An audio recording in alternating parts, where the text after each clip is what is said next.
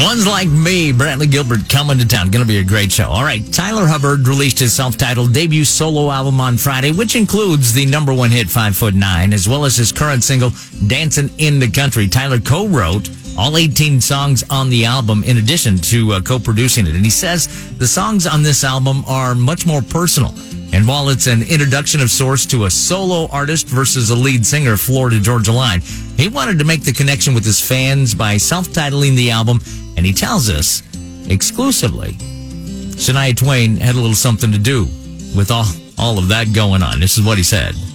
I spent some time listening or looking at all the titles of the songs and thinking about what am I going to call this album? Yeah. And it hit me. I was watching a Shania Twain documentary that he went on Netflix, and I was like, at some point they talked about her first album and how she self-titled it, and I thought, you know what, that's what easier way to connect the dots for the fans. Correct, yeah. Put a name with the face, with the sound, and the songs. The whole thing, yeah. So, yeah, I have my face on the front of the album and my name on the front of the album and the songs on the back of the album. So, yeah, not overthought. Not overcomplicated. Or overcomplicated yeah. there, just, Just connect the dots. That's all you really got to do. Here he is.